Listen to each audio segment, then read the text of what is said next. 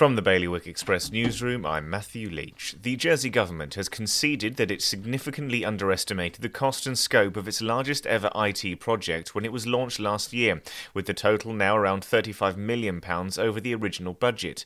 Its Integrated Technology Solution Programme was initially expected to cost £28 million, but it will now cost £63 million in total. Dedicated pupil referral units at mainstream schools will be considered as an alternative way of supporting some of Jersey's most vulnerable children. In a statement, officials conceded that upgrades to the school's facilities were needed and confirmed that a feasibility study was underway. Meanwhile, a dedicated base supporting primary school-age students with special educational needs is being moved from Amherst to Forest School in Guernsey, with education citing ever-increasing pupil numbers and a shortage of classrooms at the St Peter Port School.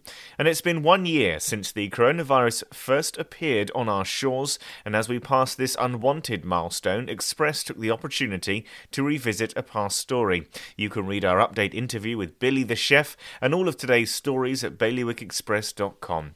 Your weather today is going to be cloudy with rain and drizzle. Wind will be a south to southwest fresh force 5, and there'll be a top temperature of 11 degrees. And that's Bailiwick Radio News, sponsored by smarterliving.je.